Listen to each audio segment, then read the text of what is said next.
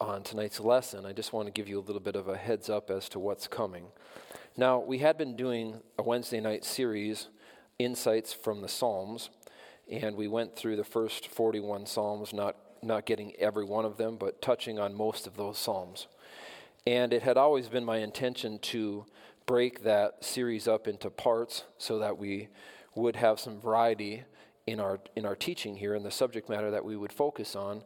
And I had never intended to go through all 150 Psalms all as one solid block.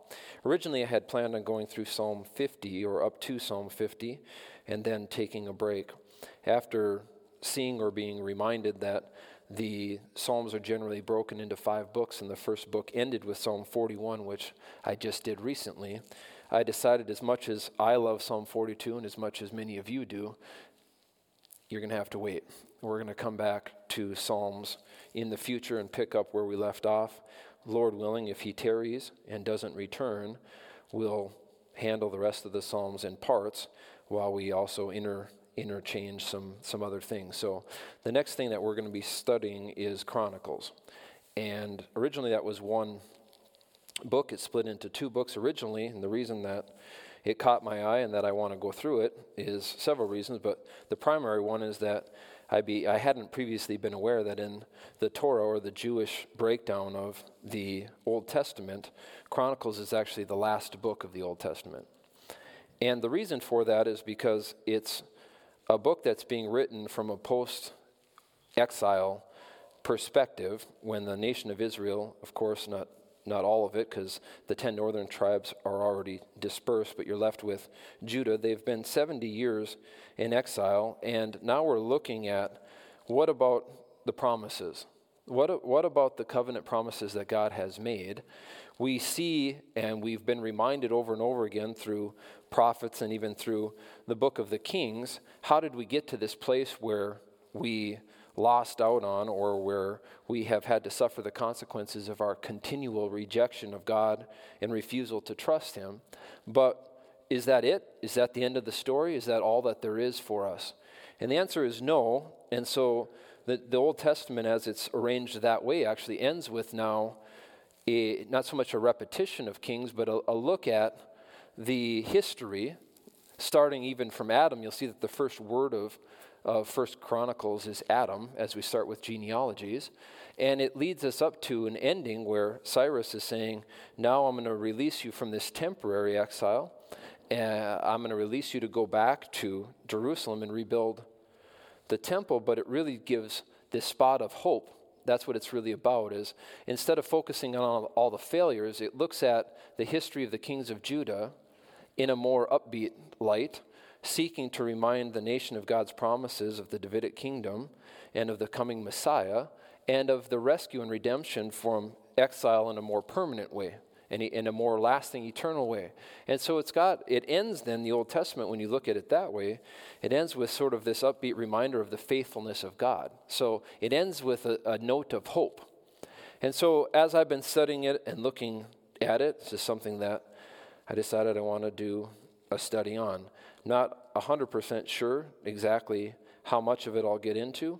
For sure, I'm going to get into the Second Chronicles more heavily than First Chronicles, but again, it's one book. So be praying for me as I navigate through that, so that, one, it wouldn't just be academic and a review of history, but of biblical history, but it would be something that would be instructive and profitable and useful to our lives to look at that. Also, the plan is on Sunday, Lord willing, to begin a study in the book of Romans for our Sunday morning studies. So praying for both of those upcoming studies. But tonight, we're going to take a look at Titus chapter 2. And as much as anything, it's going to be just a gap fill kind of a message, but I don't want to really see it that way, because it was something that really jumped out at me yesterday when I was looking at Titus chapter 2. So the title of tonight's message is God's Grace Teaches.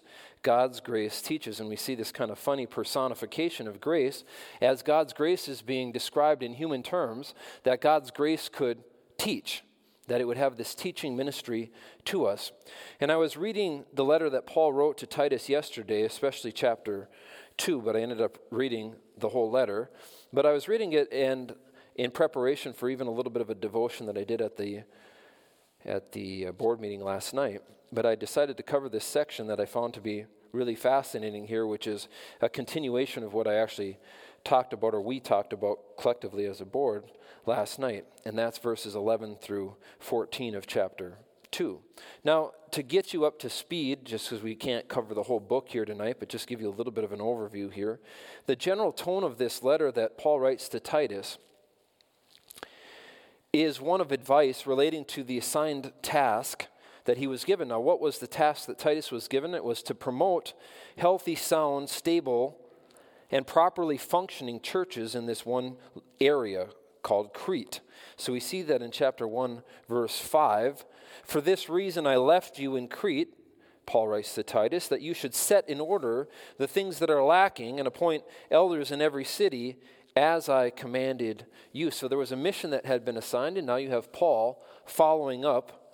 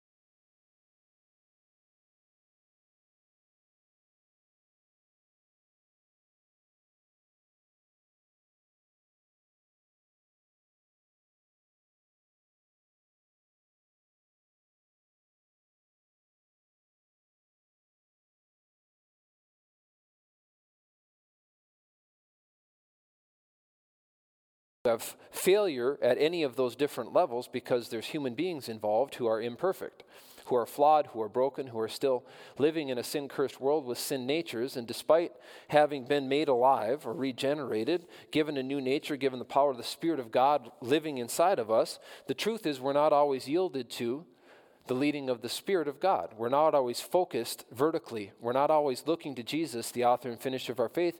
Oftentimes we're leading our own paths. We're directing our own paths. We're focused on our own things. We're being influenced by the world around us, by people around us, by sin internally and externally, and it causes dysfunction. And so Titus had been sent to this area that was having problems with the idea that you could set things in order. Now, one of the things that would involve would be to appoint elders in each of these places that I commanded you. Now, we don't know exactly which cities that were, exactly how many churches we're talking about, but that's sort of the purpose statement in terms of the assignment that Titus had been given. Now, Paul communicates the role of elders in accomplishing the objective, which the objective was to set things in order that were lacking. So if you wanted an overview of verses 5 through 9, you can see there's a role of elders.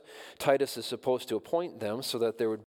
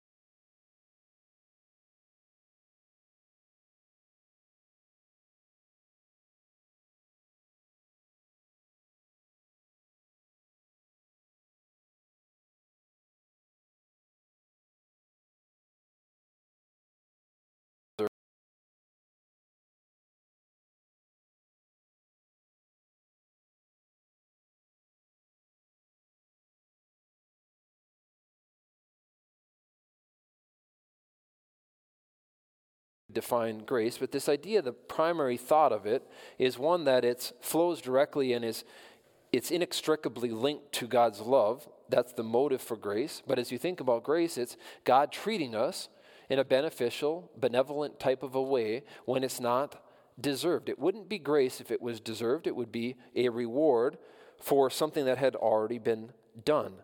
And so we're talking about God's grace, and it's appeared, it's been revealed, made visible to all men. Now, how was it revealed or made visible? And we're told that through the person and work of Jesus Christ. Now, that's me filling in some blanks, but it's appeared to all men because it's the thing that brings salvation. So for the grace of God, it brings salvation, and it's appeared to all men. So as we think about it, brings salvation, modifies or expands on this reference to God's grace. So it's God's grace, the grace of God, and what is it that we know about God's grace? It brings salvation, and in the context here, it has appeared to all men. Now, when you think about salvation here, it's salvation from sin's penalty. We know that that's true, but this is something that is being written to Titus, who is a believer and a pastor. So it's very likely that the primary emphasis that Paul has here is salvation from sin's power, and even potentially in view anytime you're talking about salvation, oftentimes all three phases of salvation are in view at the same time. That God's grace is what gives us salvation from sin's penalty, gives us practical sanctification or salvation from the power of sin to influence our present day, every moment of every day, moment by moment walk. And then one day we look forward to the salvation that God's grace provides from the very presence of sin. And so we think about that, we talk about that either as phases of salvation or tenses of salvation, past, present, and future. Some of that is easy to think about. Some of it overlaps and is a little bit more difficult to think about. But this is the grace of God. It brings salvation, and it's appeared to all men. Now, the main thought is not that I'm after here tonight. The main thought that I'm after is the grace of God, which happens to have appeared to all men, and it's the type of thing that led to salvation past, present, and future. But that grace teaches us something. It teaches us something, and that's what I really want to get into. It teaches us that. Now here we see the impact that the revelation of God's grace was intended to have. God's grace not only was intended to be the basis for our salvation, but it was intended to do something. We were intended to learn from seeing and observing God's grace. As God's love even was demonstrated, we see God's grace revealed, God's grace applied, God's grace made available in our day-to-day lives so that we should learn something, that we could be taught something. And so here, and this is what caught my eye about this, is that God's grace is said to be teaching. And so in a sense, you'd say, well, what are we even talking about here, teaching? Well, I'll get to that a little bit more in a second, but we have this picture of God's grace bringing about learning. God's grace instructs the believer in the same way a child is instructed. So when you look at this word for teaching, it's talking about instructing a child. When you think about yourself, you're a child of God. If you've put your faith in the finished work of Jesus Christ, his death, burial, and resurrection on your behalf, you're God's child. And as God's child, God wants you to grow. He wants you to learn things. He wants you to understand things that you didn't previously know, with the objective in mind that as you would be enjoying him, as you would be walking in fellowship with him, as you would be depending on him, as his Spirit would be working in your life, that you would apply some of the things that you learned. That as a sign of maturation, God would be the one working in and through you. It would be less about you and more about him, and that he would be reflected by the things that you would say, the things that you would do, as evidenced by thinking that ultimately was depending and trusting and focused on him. And so just like a child, God wants each of us to grow and to mature over time. Now you can talk about that as progressive sanctification, this idea that over time, an immature baby believer, God's child, but a young child, could grow into God's adolescent child, grow into God's adult child, that there would be maturity that would take place over time, as there would be growth that would take place over time. Now there's two thoughts here or ideas that are communicated to describe what the Christian is intended to learn or be taught about his or her manner of thinking and his or her manner of living. Now, one of them focuses more on living, one of them focuses more on thinking. But the first one is focused on the manner of living that would be taught or learned by God's children, and taught by what? Taught by God's grace, and we'll see maybe what that looks like a little bit in a minute. But the first phrase here that we see is teaching us that denying ungodliness and worldly lusts, we should live soberly, righteously, and godly in the present age. So if you read it focusing more on the we should live, teaching us that we should live soberly, righteously, and godly in the present age, which at the same time then means by default denying ungodliness and worldly lusts. So the first part is focused on living, how we should live. Now, that's something that sometimes I think in an effort to be very grace-centric, we don't want to talk about God's will for our lives too much. We don't want to talk about how explicit God has been about what a Christian manner of living should look like, what it should include, what it should involve or be characterized by. And God gets really specific about that. And I think sometimes we're right to do that because the tendency of man is to focus on the specifics or the outcomes instead of how those outcomes are achieved.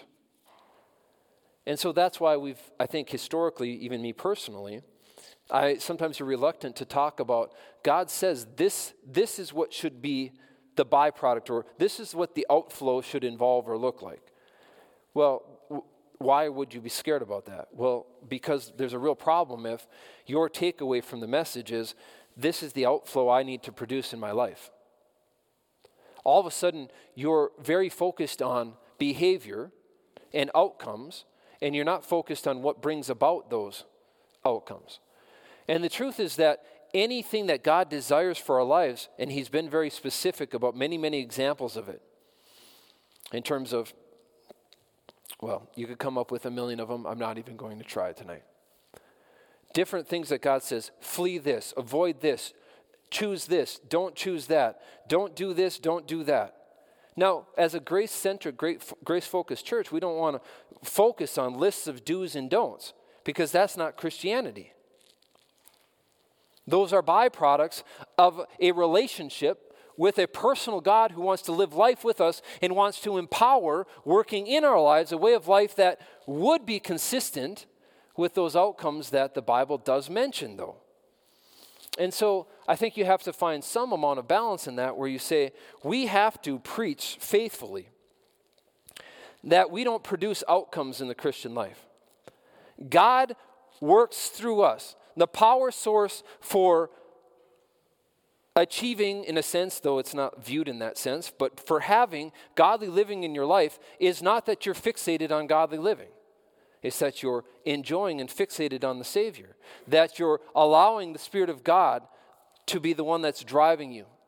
That you're walking by faith and not by sight. That you're not leaning on your own understanding. You're trusting the Lord with all your heart. That you're looking in you have a heavenward gaze and occupation.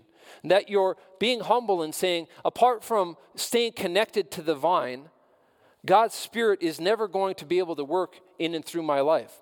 But while I'm connected to Him, enjoying Him, fellowshipping with Him, depending on Him, as I stay abiding in Him, as I'm walking by means of His Spirit, then He will in turn produce in and through my life the kind of life that would be consistent with some of the descriptions that He makes very clear in His Word are affiliated with or associated with this godly way of living. And so I don't know if I'm saying that 100% right, but that's how I see it.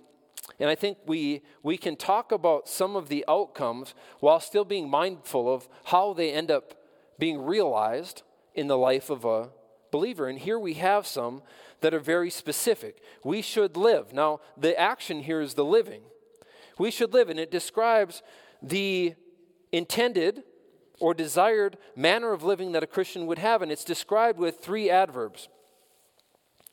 And these should be characteristic of your life in this present age. It says that that's the time frame that we're talking about, not some future date, but in the present age, that we would live soberly, righteously, and godly when? In the present age, right now. And so that's the time frame that we're looking at. But I want you to take note of this word should. We should live.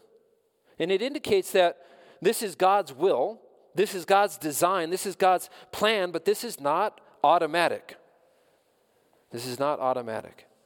These things will be true when we abide in the vine, when we're depending on the Lord, when we're in fellowship with the Lord, when we're trusting the Lord, when we're walking by faith, when we're having a heavenly mindset and perspective. These things will be true. But what are these three adverbs? You should live soberly is the first one, soberly. And it involves exercising moderation, self-control, and wisdom. Now it's inward looking because this particular adverb is focused on an internal perspective more than anything else. Wisdom, internal wisdom, self-control, personal self-control, this moderation. Even you think about the description, let your moderation be known of all men. Could you ever have that be realized in your life by waking up tomorrow morning, make a note here tonight, I need to be more moderate. And you make a note, and then tomorrow morning you get up and you say, today's objective, be more moderate. And I'm going to remind myself of that 12 times today. And by fixating and focusing on being more moderate, then I'm going to fulfill God's plan for my life.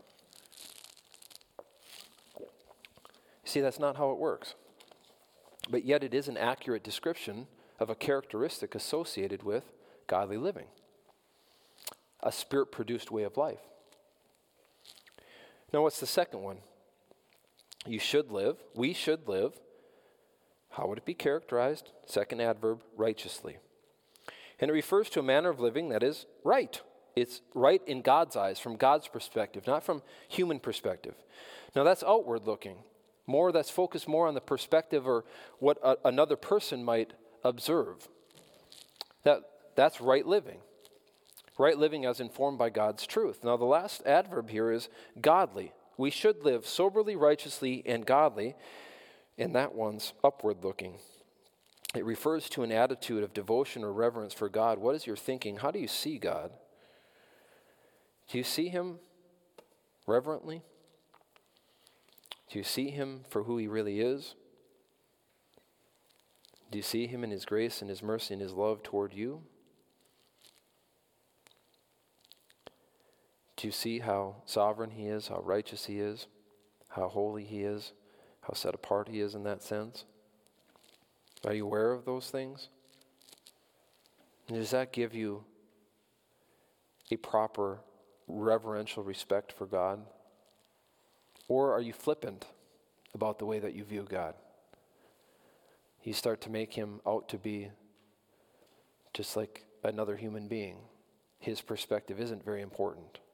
He doesn't carry any extra weight in your thinking or in your life.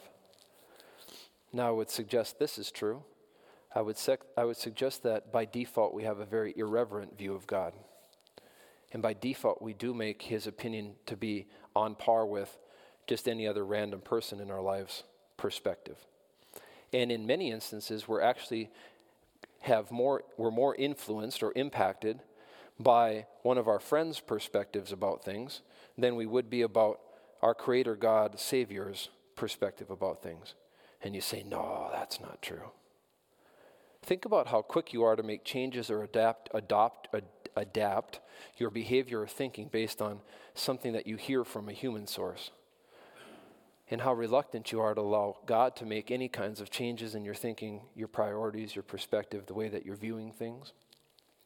Isn't that just a byproduct of really not having any kind of reverential awe or respect for God? If we had a proper awe for God, wouldn't we be more open to or impacted by what he says? The truth that he communicates and speaks into our lives? It ought to be. And that's why it says that right here. We should live in a way where it's sober, righteous, and godly. Now, what will this also involve by default? And this is why I put this last, because I think the focus is on the living. We should live this way in this present age. And by default, that means we're denying ungodliness and worldly lusts. You can't have it both ways. It's one or the other. It's either ungodliness and worldly lusts, or it's soberly, righteously, and godly. It can't be both. And there is a volitional choice involved. But the choice is primarily one of dependence and focus, more so than it is choosing sober, righteous, and godly over ungodly and worldly. See, you're on thin ice, I think, when you try to make the decision, first and foremost, primarily about choosing between the outcomes, instead of choosing between the underlying perspective and attitude that leads to outcomes. And I don't think many churches necessarily get that emphasis quite right. It's really easy to focus on the outcomes and say, hey, you got to choose today between soberly, righteously, and godly or ungodliness and worldly lusts. And so you're going through the day, or you're looking at it from that perspective, and it's really more an issue of dependence and focus. Who am I going to be trusting? Who am I going to be looking to? Whom am I going to be following? Who's going to be allowed to empower this thing? Who's going to be leading? Who's going to be directing? Who knows best, God or me? Those are the kinds of thinking and thoughts, the thought process that is actually what then leads to which of these you're making. Because if you choose to trust the Lord, then you're not at the same time going to be leaning on your own understanding. If you choose to walk by means of the Spirit of God because you're enjoying fellowship with God, then what? Then you're not going to be walking under the influence of the sin nature. You can't be doing both at the exact same time. So that's more the choice than it is to say, I want to pick one of these categories of 3 or 2. I'm going to choose soberly, righteously, and godly over ungodliness and worldly lust. So those various outcomes, they flow from those decisions about who am I going to trust, who am I going to focus on, who am I going to depend on, myself or God. Focus on my circumstances, other people, the world, or am I going to focus on God? Now, we should be looking. We should be looking. That's the second thing. So we should be living is one of the ideas that's being taught. So the grace of God is teaching us that we should be living, and then it's teaching us that we should be looking. So let's come back to our passage here, verse 13. So teaching us that we should live is verse 12, teaching us that we should look, or we should be looking, for the blessed hope and glorious appearing of our great God and Savior, Jesus Christ. That still goes back to what the grace of God is supposed to be teaching believers. So, we should be looking. Now again, this is not automatic either. We have should there. We should be doing this. And again, it won't occur naturally. Naturally, instead of looking for, with this eager expectation about the Lord's return, we're going to be looking at other things, captivated by other things, worried about other things, fixated on other things. And the encouragement here is that as we really come to terms with what the grace of God is all about, that it's going to teach us that we should be living this way. We should be looking, though, this direction. The direction being looking for what? And it's referring to this general mindset, but looking for the appearing of our great God and Savior, Jesus Christ. Now, I'll say this because it's true in my life. It tends to be a problem, this particular exhortation. This is not, by default, what believers tend to be looking for. We are so easily distracted by so many other things. And that's, frankly, I think why so many believers are such Debbie Downers. Because we're not remembering the hope. The believer's perspective is not one of hopelessness and helplessness. The believer's perspective is one of victory, one that's filled with hope, one that has all of the resources that are necessary for surviving and thriving in this life and the time that we have in eternity to come. We're lacking nothing. Wow, then why do we go moping about, sometimes worse than unbelievers? Well, it's because we're not appropriating, we're not viewing, we're not standing on the promises. We're loosely aware of the promises, but we're not appropriating them. We're not standing on them. We're not resting in them. We ought to be reminded regularly and be thinking regularly about the Lord's return. Because how is it described here as? It's described as the blessed hope and the glorious appearing of our great God and Savior, Jesus Christ. You see, considering the imminent possibility of Christ's return should fill you with joy. It should fill you with hope. It should fill you with peace, not dread, not fear, not anxiousness. We don't need to have a defeated perspective in that regard.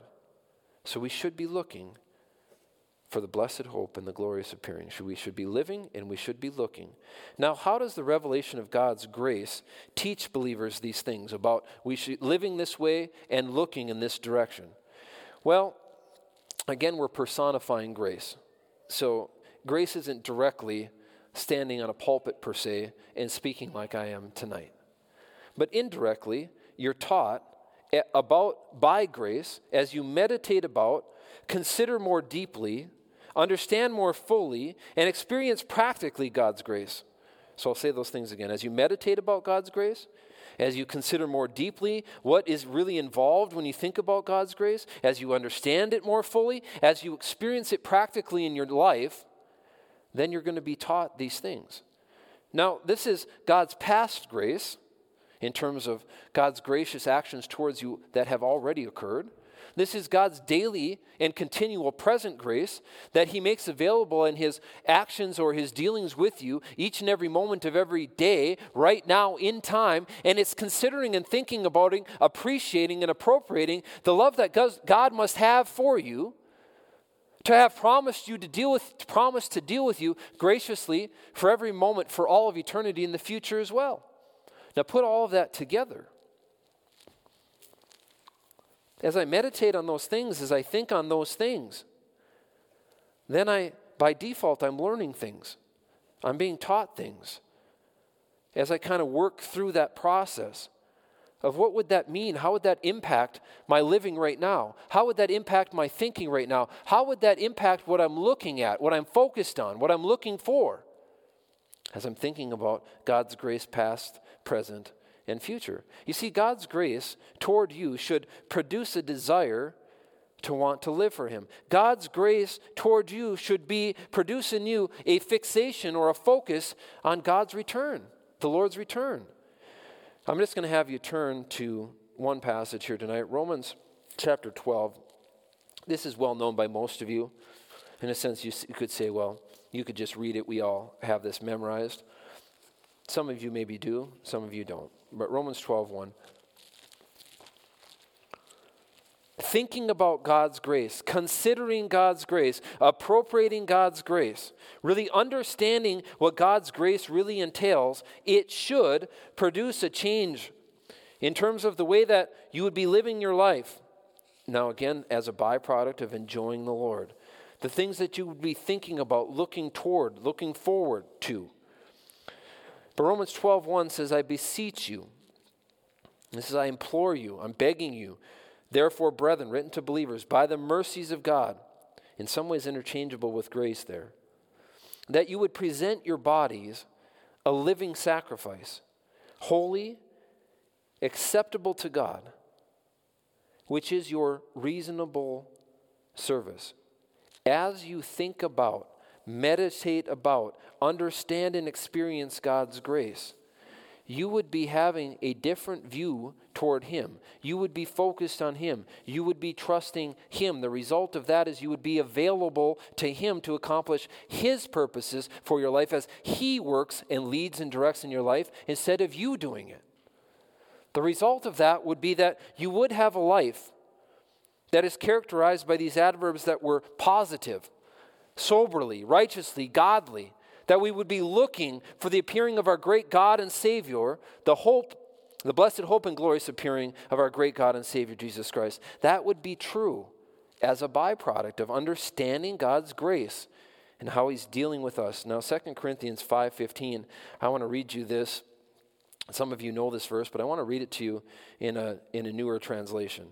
It says, He, Christ, died for everyone, so that those who receive his new life will no longer live for themselves. Instead, they will live for Christ, who died and was raised for them.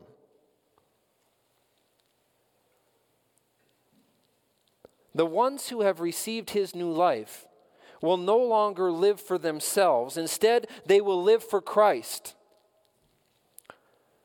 Because they're focused on living for Christ? No, they maybe desire that. They came to a place in their life where they said, I don't want me anymore, I want him. I want all him and none of me. But they don't pump out Christ's life in themselves.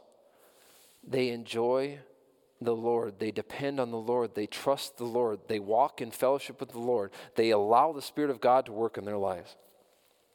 What's the result of that? They're no longer living for themselves. That's the outcome of these decisions, to have a mind that is stayed and focused on and looking to Jesus, the author and finisher of our faith. So then we continue with verse 14 here. See, God's grace was intended to transform believers for God's use. Now, we've already covered that really when we're looking at this idea of living and looking. But living and looking, if you weren't sure that that was his focus here in this passage, he repeats himself in verse 14 in a sense. Because now he's going to describe that Savior that we have, that Savior Jesus Christ. So 14 continues that thought about the Savior. Now, what about the Savior does Paul want Titus to be reminded of as it relates to living and looking? Who gave himself for us, that, with what purpose in mind? That he might redeem us from every lawless deed and purify for himself his own special people. And what would characterize those people? They would be zealous for good works. They would be zealous for good works. So sometimes people ask me, well, what about good works? Because if you talk about grace, they would say, most of my focus has always been on what I can do for God. It's always been outcome focused. It's always been behavior driven. Always focused on changed lives. How can I change my life? How can I live a godly life? What are the boxes I need to check for that to be true? Well, it is true that God is in the business of transforming lives for his use, for his purposes, but not because you're the one who's going to do it. So let's break this last part down here. He says, to me, verse 14 stands for this idea of come as you are. Come as you are, but don't stay that way. You see, understanding God's love and Christ's sacrifice should change your perspective. God saved you for something better. God saved you for something better. We're back to the theme here that the grace of God was trying to teach us about living and looking. What that would be if your mind was in the right place, if you were thinking correctly, what would that be? You would be living soberly, righteously, and godly, and looking for the blessed hope and glorious appearing. Now we see a repeat of that really here because that's why that was God's plan or God's purpose in redeeming you. Now, so he says, I'm not going to redeem you because you deserve it or because you did these things or accomplished these things or made yourselves acceptable to me. I'm going to redeem you from the slave market, the bondage that you were in, to the penalty that was owed for your sinfulness when you were hopeless and helpless and you were dead in trespasses and sins. I'm going to rescue you right then, and I'm going to redeem you. And if you think about that word redeem, it means to set somebody free by paying a price or a debt. So that accomplishes or speaks to God's purpose. God's purpose was that he wanted to redeem us from every lawless deed. Now that's true positionally in terms of our identification with Adam and a race of sinners, but it's also true practically. Now how did God do that? Jesus Christ gave himself for us for what purpose? That he might redeem us from every lawless deed. That's just not speaking of a point in time in the past. Setting us free from sin, sin's penalty, but also sin's power. We're not just talking about justification, we're talking about practical sanctification here too.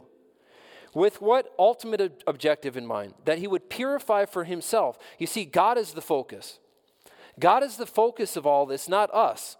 We make it about us because we naturally are self-focused.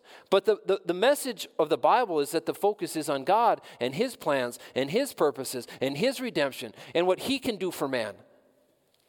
And so you see that here. God wants to purify for himself his own special people. And the idea there of purify is just cleanse us for himself, and the fulfillment of his own purpose is the way to understand that. And so how is the mindset of these special people described as we end our study tonight? They're described as being zealous for good works. Now, it reminds me an awful lot of Ephesians 2:10, doesn't it? Turn there. I guess I wasn't telling the truth when I said one passage. Ephesians 2, you know it well, but let's just look at this because I think it's the same general idea. There's nothing about this that is undermining grace. The whole thing is about how God's grace teaches us that God wants us to live in a certain way, that God wants us to be looking in a certain direction, that's what he saved us for, in fact, was that he wanted to redeem us for a life that's better than what we ever would have experienced without him. That life would be characterized by good works, works that would please him and would shine the light favorably on him, would exalt and lift him up. But of course we know Ephesians 2:8 very well. For by grace you've been saved through faith, and that not of yourself, it is the gift of God. Verse 9, not of works, lest anyone should boast. But verse 10, for we are his workmanship, created in Christ Jesus for a purpose, for good works, which God prepared beforehand that we, here's our same word again, we should walk in them. So this idea that you can't be a believer if you're not doing this is nonsense. Here's another example of a passage that says this should be true. We should live soberly. We should be looking.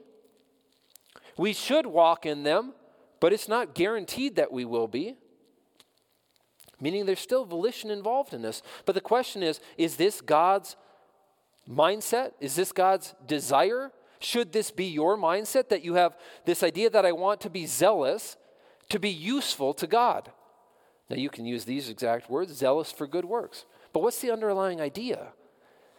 That I have this energy, I have this excitement about being available to be used by the one who loved me and gave himself for me. That's my reasonable service. I'm not driven by guilt, shame. I'm not browbeat into it. I respond in love to the love that he's shown me. I see how much he cares about me. I see and am convinced that he knows best. I see that the only way to experience the abundant life is to trust him moment by moment, day by day.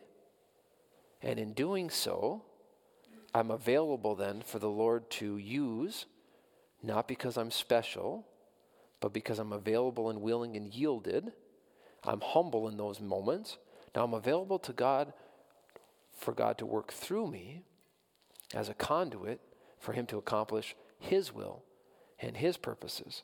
And that's why the mindset is, are we in a place where we're really saying, not my will, but thy will be done? Are we saying, I want to be available for you to fulfill your purposes in my life, not because of me, but because of you, because you're so awesome, so good, so wonderful, so powerful, so loving, so kind. I want my life to be used by you. That I would present my body as a living sacrifice in that sense. I'll tell you what, too often, when we're being honest, zealous for good works is not the phrase that somebody would use to describe us. Now again, I don't think we should overly focus on that, because I think, again, that's a result, that's an outcome of a general mindset that just wants to enjoy the Lord, trust the Lord, depend on the Lord.